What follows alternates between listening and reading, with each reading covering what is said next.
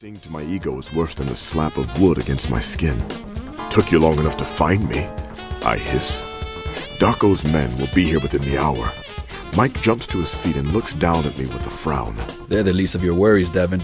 I notice he's not wearing a stitch of emerald. Out of uniform? Off duty then. That's not good. Reaching down, he offers his hand. I grab it, he yanks me up, and we slip out of the hall and back into the hotel room.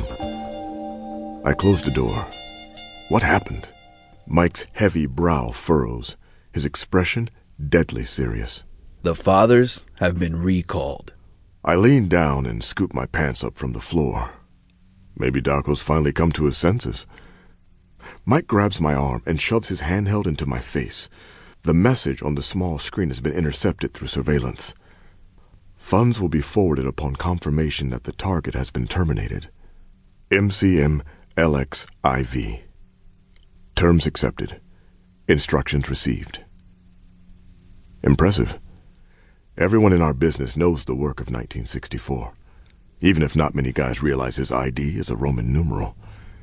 In the community, this assassin is known as MCM.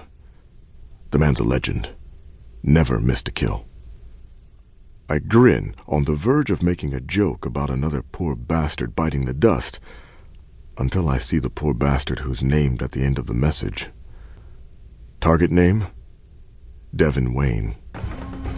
My entire body goes rigid.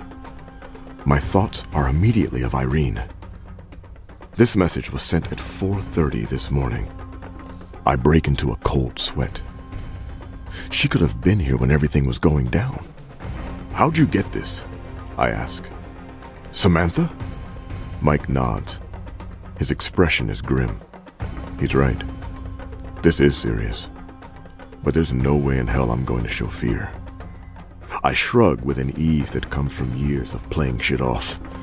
I just have to make sure he doesn't get paid, I say. Mike laughs. You know this guy's rap, Devin. Don't be a cocky asshole.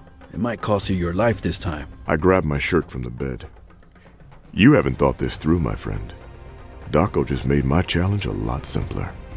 Mike cocks his head back, feigning surprise. No shit. Mike is known for doing Samuel L. Jackson impressions, but today's is no better than the rest. My only problem in this situation, I say, is that this man knows where I am.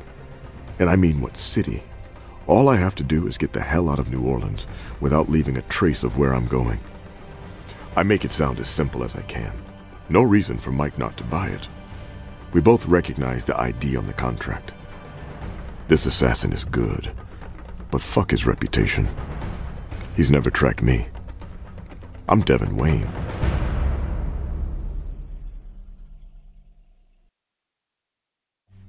Part 2. Big Game Hunting. This hotel was once an old mansion, but there's no time to admire the paintings, the gold sconces, the antique furniture. We run down long, luxurious halls like wide receivers through a museum. In the center of the building is a quaint little courtyard. There's a woman sitting on the bench where Irene and I talked last night for hours. Our illusion of peace was brief, but worth a lifetime of memories. As I whiz through the open space, the sound of water flowing down the fountain seems to follow us. We plunge through its echo as we leave the courtyard through another hall. A minute later, we bound through the back of the building. My mod is parked in the lot available only to guests. The car recognizes me and Mike as we approach. The doors open, we get in. The names Diane Osborne and Nadine Chan flash on the dashboard. With the fathers monitoring smart streets all over the country, I had false identities created for our DNA.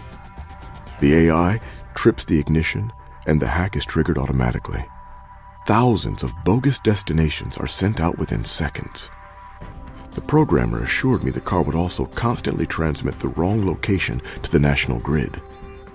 Traveling in it is like being invisible, at least as far as the authorities are concerned. Unaware the hack is running, the AI's dashboard politely requests our destination. The airport, I say. The screen resets and several route options appear. Take us to route number 1, I command. It's the fastest choice.